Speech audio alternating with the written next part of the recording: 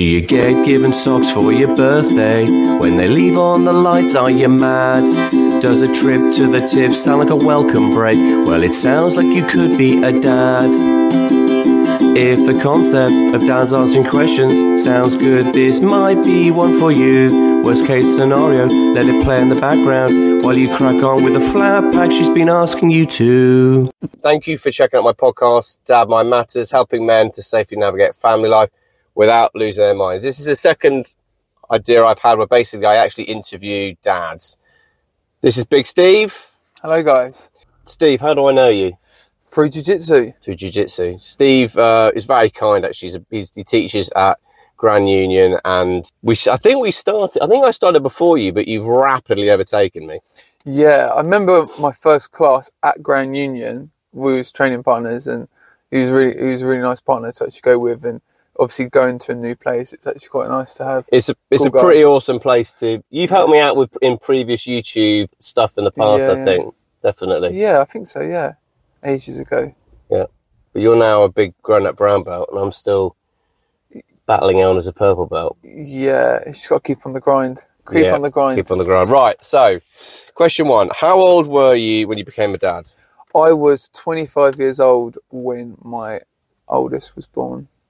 Oldest? Yeah, cool, man. 25. Yeah, pretty young. But I was literally thinking, like, the other day, like, when she's 20, I'll be 45.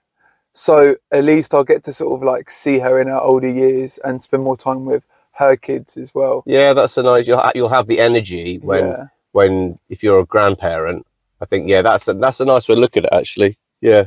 Yeah. So like, and then like some people want to enjoy their younger lives, you know, without having children. But then you can look at the other way that, you know, by the time I'm 45, she's going to be doing her own thing, and then at that age, I could sort of, you know, me and my partner can probably go travelling at a later age, and hopefully we'll have more income and then do more things at a later age rather than people try and do it, you know, at a younger age. Yeah, so that's a good way of looking at it, actually. I don't think there's a one-size-fits-all when it comes to parenting.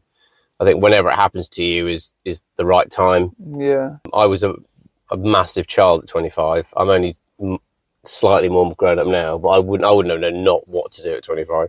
But I don't think anyone's ready to be a dad. It's not until it happens and you accept that you need to step up and.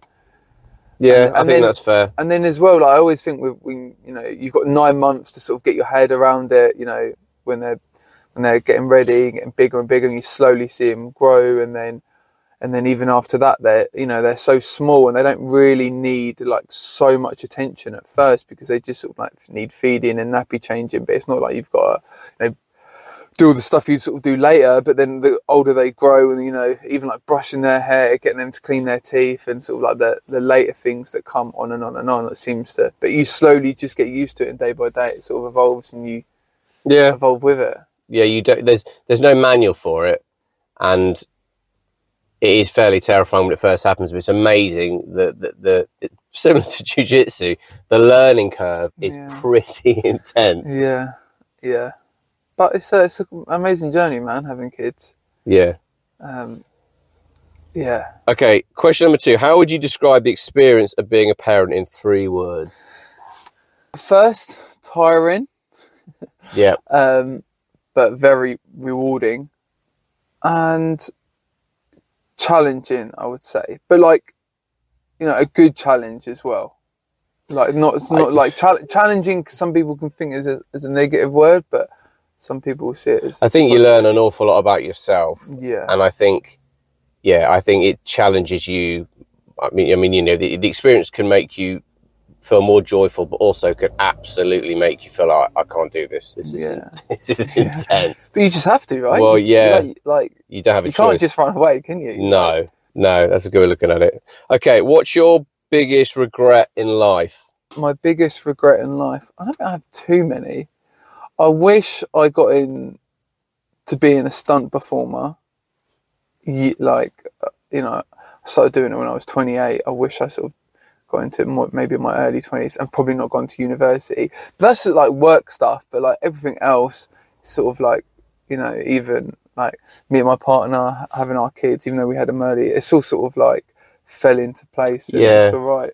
Yeah, sense there's a higher power kind of dictating what we, what happens in life. Because you're right. You had your kids early, but then also you're gonna be a fit and healthy granddad. Yeah. And also, it's like people always say, God, I wish I'd started jiu-jitsu 5 years or 10 years early. And the same with, you being a stuntman. But you are where you are. And actually...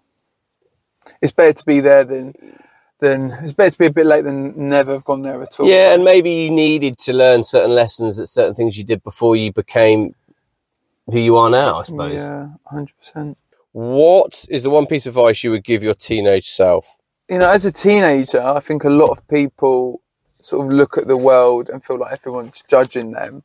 And I think just to sort of say to myself, like, don't worry, like, or don't get stressed out, or don't worry about if people judge you. I think you look at, I remember at school as a teenager, I used to look at people and think they were like, the more popular people, think they were really cool. And then years down the line and the way they sort of went, I think because of that, I think people just over worry, especially as teenagers, about the world. And especially as a teenager when you're at school, like, I remember teachers saying to me, like, if you fail your GCSEs, you're never going to get a decent job in your life. Your life's going to be ruined. Like, it was something like that. They said, maybe not quite those words, but and then they put so much pressure on you, and really, like, there's so much going on as a teenager. I would just say to sort of myself, like, just relax and enjoy life. Yeah, it's funny, isn't it? When you're at the age of doing your GCSEs, all that matters is your GCSEs. But then when you're like saying doing A-levels or a degree or a job, you suddenly think that was a small bit of problem. But it's relative. It's where you are in your life. We'll probably look back in 10 years' time and think, well, what was I on about then? Yeah. That was totally fine. But I can think that about a month ago. Like, like a month ago, the tax bill is due, and then I was all stressing about that. And then, like, you've done it. You sort it out, right? And then it's just like everything in life. Like, just maybe I'm too much of a stressful person, but maybe just relax. I think that's another good thing with jiu-jitsu. Sometimes you go there and it just sort of like washes the worries away. Jiu-jitsu is certain. I mean, I've talked a lot on this channel about my struggle with my mental health. Jiu-jitsu was the game changer because you don't have a choice. When you have someone literally about to choke you, you don't have a choice to worry about, did I put a handbrake on the car or turn. It makes you present, which I think is why it's so addictive, because you come out thinking, I've felt more alive in that last hour and a half than I have maybe all day. Or I think that's why with jiu-jitsu, and I've not seen in anything else, and I've worked in the fitness industry and done open water swimming and marathon training. I've not seen any other sport that has quite the same level of addiction early on. People become like, wow, this is my life now. Yeah. And I haven't heard people say that quite to the same level about other things. Yeah, I think it becomes like a bit of a superpower as well. So when you start and you're just getting absolutely beaten up, and then that you're there for 6 months, and then another guy starts, and then you realise like how much you can control them with someone who, if you've been training 6 months and they've trained 0 and it's their first day, and how much you can just control them. Like it's like a superpower, and that's why it gets so addictive. And every time someone teaches you a new move, it's like someone's giving you a little piece of gold that you can put towards making you better and better and better. Yeah. I remember my first class being paired up with this white belt, and she must have been 15 or 16. And I remember thinking, well, I'm not Mike Tyson, but I don't want to hurt her. She battered me. And I remember thinking, I don't know how is this happening? I remember it was such a wake up call that I was trying everything I had, and she was just quite easily, I think she was maybe a 2-stripe white belt, quite easily just armbarring me, choking me. And I just remember afterwards in the change of thinking, I've got to learn this. I have no idea what just happened. And, I was a 40-year-old man. It's like 40-year-old man, dad of 3, and just getting basically smashed by a teenage girl. And just thought, I think you go 2 ways. You either go, your ego can't handle it. And you go, you either go, oh, it's rubbish and this, or you go, oh my goodness, that is amazing. I could learn, as you said, a superpower. Yeah, 100%. And there's a lot of people that literally will do that. They will literally be like, nah, I don't want to do this. Like, this ain't for me. Like, I could have got her if we was standing up, and they just might, you know, make excuses. But like, that is it. Like, you can. Your ego can either handle it or it can't. Yeah. That says a lot about a person as well, the way they handle that. Yeah, I think you've got to have a beginner's mind. Yeah. You've got to be in a certain level with your ego to go, oh, that was embarrassing, but actually I'm excited about what I could learn. Yeah, no. Right. This could just be an hour conversation about jiu-jitsu. Okay, what's the best job you've ever had? The best job I've ever had. I got to do 5 months working on the newly released Ant-Man and the Wasp: Quantumania. That's wicked. Yeah, it was really cool. I was one of the Quantanauts. They're like the sort of space, the quantum soldiers. It's not every day that someone else you do for jobs. So I'm a Quantanaut. Yeah. It was really cool. Got to do really cool wire gags, loads of fighting. Got to fight Michelle Pfeiffer. That's wicked. Yeah, it was really cool, and like being in studios from literally, we started in the summer and we finished in the winter, like being stuck, you know, behind green screens and stuff. It can be a little bit depressing, especially, you know, when you're in there, you don't even see the sun all day. But we had such an amazing team, like, and the memories and the laughs, it was literally just like the best job ever. And I made so many good friends on that job as well. That was definitely the best. And you got to fight Michelle Pfeiffer. Let's not forget that. I mean, that is, you know, that you could just, I've retired now, don't need any. Did you see Paul Rudd? Did you meet Paul Rudd? I didn't fight Paul Rudd, but we was having a battle scene and he was fighting one of my friends next to me, and then we was doing other stuff. I had a little fight with the girl who plays Cassie, the girl that plays Cassie, like Ant-Man's daughter. Done a little fight with her.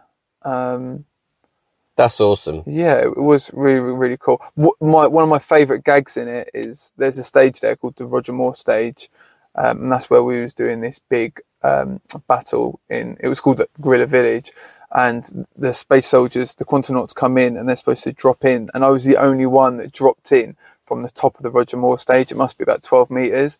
So I was on this wire system that like comes down, and we're supposed to be like dropping in from these spaceships, and actually I didn't think the shot was going to make the film. I saw it last week and it actually made it, and with all the CGI with it as well, it looks really, really cool. That's really cool, man. Yeah, I was really and happy. I'm sorry, but irrespective of who you are, that is a cool thing to do for a living. Yeah. But I mean, it's got its swings and roundabouts. Like, you know, I got paid good money for that gag, but like, and you know, I'm on a wire, so it is very safe. But like, if that goes wrong and the wire breaks or something from 12 meters, I'm going to be in big trouble.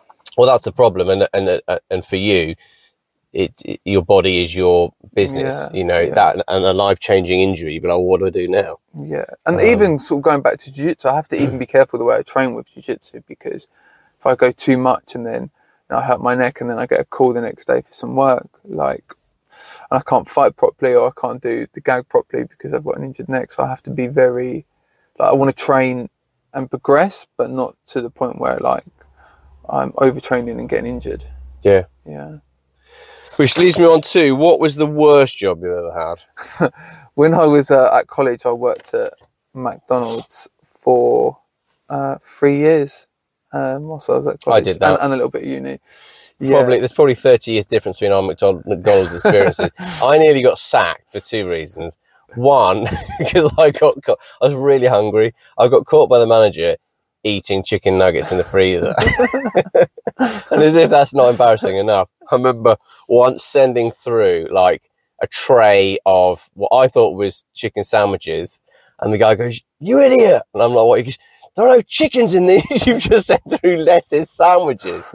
So yeah, my McDonald's career was short-lived. Yeah, but I mean, like, look, they hire teenagers for a reason, right? And we're probably at that time of life not that switched on, and we're like, "Oh, this dead-end job." And I think do you know what? It's like, I think it's a hard job, and because I think I would advise any teenager to do that, because it teaches you a work ethic. Yeah, you got some early starts, you probably got some late finishes.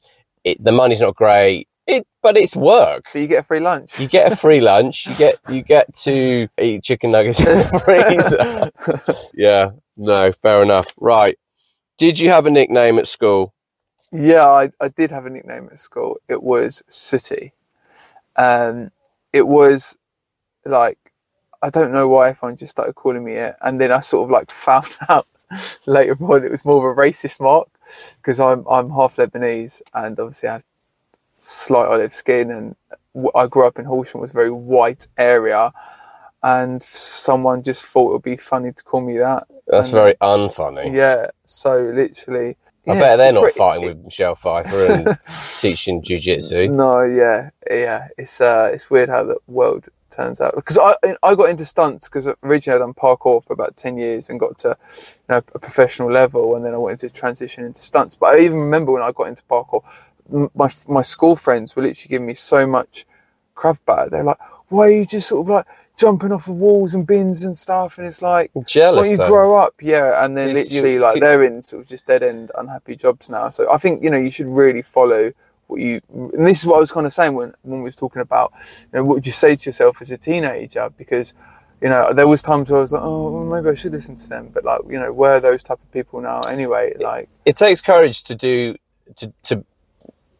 be the exception, not the rule. It takes courage to do what you want to do, which is, because I hear when I talk to my kids, a lot of the time they just want to fit in. They just want to fit in with the crowd. Yeah. But the problem is, living your own life probably doesn't mean fitting in. It probably does mean doing things. Because at the time, maybe you did parkour because you enjoyed doing it. You maybe didn't realise. But look where it's basically led you to. Yeah, no, that's why you just got to, I think in life, you've really just got to follow your heart and not care what other people think. As long as you're not hurting anyone, like there's nothing wrong with doing that. No. Like, the thing I think is, the advice I would give anyone is because when you're following your passions, your dreams, it can be lonely.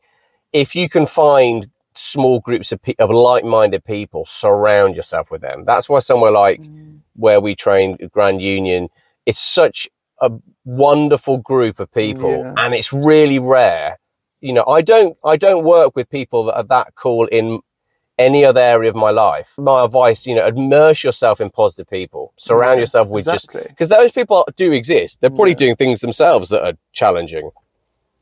Because I think a lot of people probably have their dreams dampened by they're like, this is just too hard, and I'm just getting so much. Whereas if you surround yourself by people that are like, no, who encourage you, that's probably the difference, I would imagine. Yeah, it's very true. Right. What's the best prank or trick you've ever played on someone? I don't think I've really done that too much. I don't really like upsetting or hurting people, and sometimes I've sort of said stuff or done stuff, I could see that I've upset someone and I feel really bad about it. So I don't think I've really... That's fair enough. ...done that many pranks. Maybe just like little ones, like I remember one time I went to a forest with a mate, and there was this like rickety old bridge, and my friend was just petrified of this forest. He thought there was going to be a monster, and I hid under this little bridge where there was a river, but it dried out. She just stuck my hand out onto the bridge and grabbed his leg, and he pooed himself. Brilliant. That's good. But then he was like so upset with me for ages after. I was like, no, I just felt bad about it. But some people are just not taking. I think you need to be able to take a joke. I think that's an important part of life development. I like that. What's the best live gig you've ever been to? I don't think I've actually ever been to a live gig. Okay. Maybe I'm a little bit boring like that. I don't think your life's boring, mate. I think your life is anything but boring. But I did go to a like one of the first. It was in 2008. It was like the first live parkour competition. It was in Trafalgar Square, and it was run by Barclaycard, and they sponsored it, and they had this big setup and all these athletes from around the world. And I remember watching that and just standing there for 3-4 hours, and my back just killing me. And I was like, I don't think I could go to like an actual live gig and watch an artist. I think it would just destroy me. Yeah, I've been to. I'm like you. I've not been to many. I've been to a few, and I do get a bit. You can get a bit cold and a bit bored and think. It's like whenever I go and watch the rugby at like Twickenham or Murrayfield, you think this is great, but I'm quite cold. It's cost me a lot of money, and actually, I'd probably get a much better a view of it on the telly. Yeah, and you could sit on a nice, comfy sofa and eat what you want. Yeah, I think that's okay to admit that. I did see Ricky Gervais last year. Actually, he was touring in Brighton. That was good. That's a gig. Yeah, but I always think gigs of sort of music. But yeah, I forget.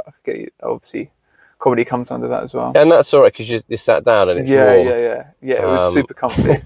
Actually, I don't think it was like the chairs were a little bit uncomfy, but and then literally you're so far at the back sometimes you're like, I could probably just see this better when it comes out on Netflix. Like pretty much. Yeah. Where did you meet your partner? I met my partner right out the front of the Brighton Pier.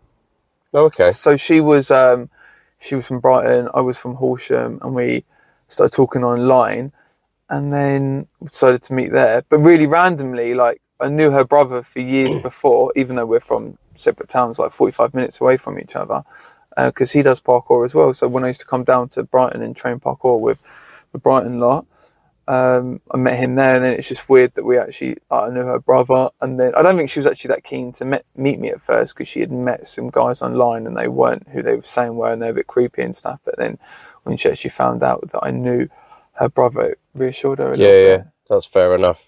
Yeah. What's the most important lesson you've learned in life so far? I think just to enjoy life, not worry. As my mum always says, like, you know, problems kind of sort themselves out.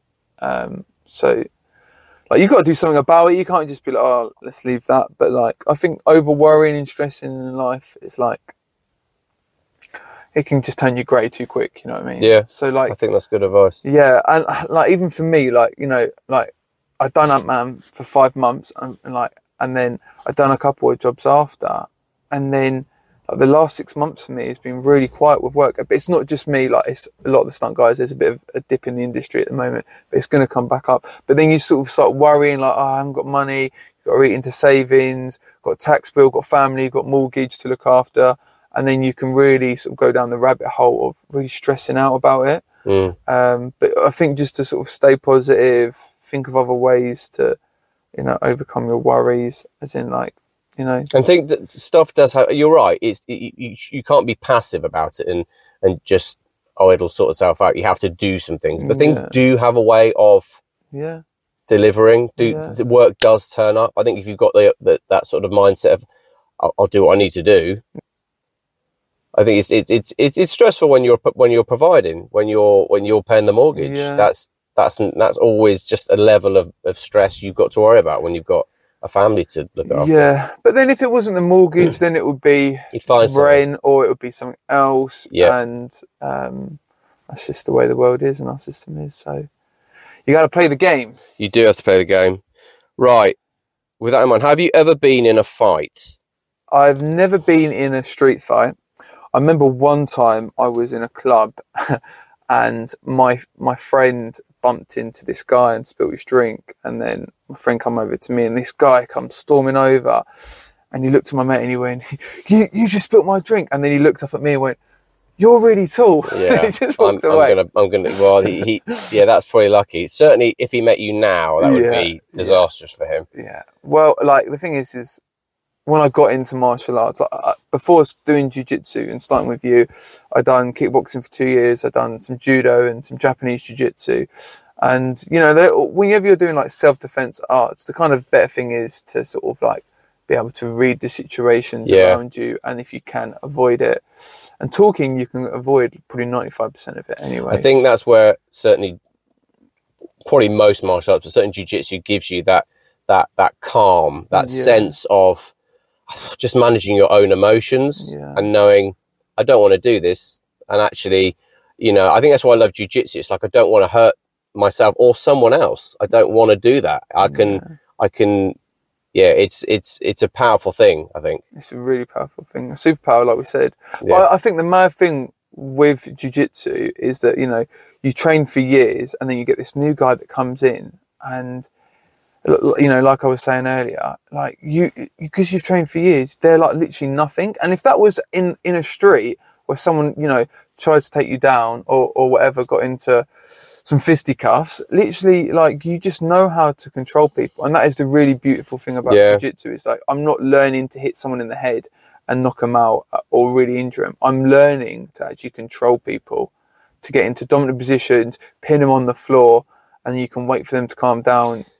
Or if not, just literally, like, wait for the police to turn up. You're not actually physically hurting them. No, there's a really famous viral video clip of a guy, I think on a train in America, just being a nightmare and going around and this being horrible and hitting people. And this guy comes up behind him and just rear naked choking, but really gently lays him down and just sorts out the situation. Doesn't actually hurt him. It's one of the reasons I went into jiu-jitsu, because I, with my job as the seafront officer, just found quite often when we have to respond to incidents, I just get overwhelmed with my emotions. I could just feel this level of, I didn't know what I was going into, whether it was, supporting the police with antisocial behaviour or supporting the emergency services with, who knows, maybe someone who's not breathing, just overwhelmed with adrenaline. And I don't have that now. And jiu-jitsu, I think, has given me that ability just to be really methodical and actually more effective. Because when you're overwhelmed with adrenaline, you're in fight or flight. You're probably not that functional. Whereas with jiu-jitsu, you can be in a really stressful situation and just but how are you so calm? It's like, because basically I put myself in situations where it's adverse. It's amazing. It's an amazing thing to train. I recommend it to anyone if they can find a really good, social club and has a good beginners program. I think that's important. I think that's really important. For me, anyone looking certainly for a jiu-jitsu club, do they have kids classes? And are there men and women training there? To me, that is a major green flag, because basically, we're really lucky. The guy who runs Grand Union is a total legend and just has the right, and obviously he sets the tone for the club, and therefore you don't get any bullies or any, it's just none of that, because they wouldn't survive in the environment. They wouldn't. Once you have that, if you have a good instructor, like, a really positive instructor like we do, then it follows down the chain, and then you have like students. And if you've got an instructor that, spends that extra time helping you, then you see that students will sort of like start helping the others as well. And that's what it's just all about, like building each other up. But I know some places are really sports and competition driven, but for us it's like just more of a recreational sport. Some people compete, some people want to learn to the more self-defense stuff, and it's nice to have those options like we have. We are proper lucky. Right, last question. How did you ask out your partner? She actually asked me out. Did she? Yeah, so it was on a online dating website, and so I don't think it actually exists anymore, this website, because this was before like Tinder and all the app ones got really big. It was called Plenty of Fish. Maybe it's still about, I don't know. But she just messaged me, and I kind of like made my profile when I was on there for I think a few years and had a few dates, but it didn't really go that well, and I was like about to give up on it. But I was going to delete my profile as well. Well, it's worked out pretty well for you. Yeah, and then literally I was just like, oh, actually I'll just keep it. And then she messaged me, but I think because both of us always searched like in our town or a little bit out, but we never thought about searching 35 miles out, and then it actually worked out all right. But yeah. Nice. Cool, man. Thanks for asking some questions. Thanks for having me. See you on the mats. See you on the mats. Take it easy. Us. In every moment there's potential drama, like brushing the teeth of an angry llama, but don't worry, because you're the daddy. Dad Mind Matters, helping men safely navigate family life without losing their minds. 2 podcasts every week on a Monday and a Thursday. My book, First Time Dad, a 42-week guide to pregnancy, is available in Kindle and paperback form on Amazon and an audiobook form on Audible. To sign up for my monthly newsletter, please visit my website www.dadmindmatters.com.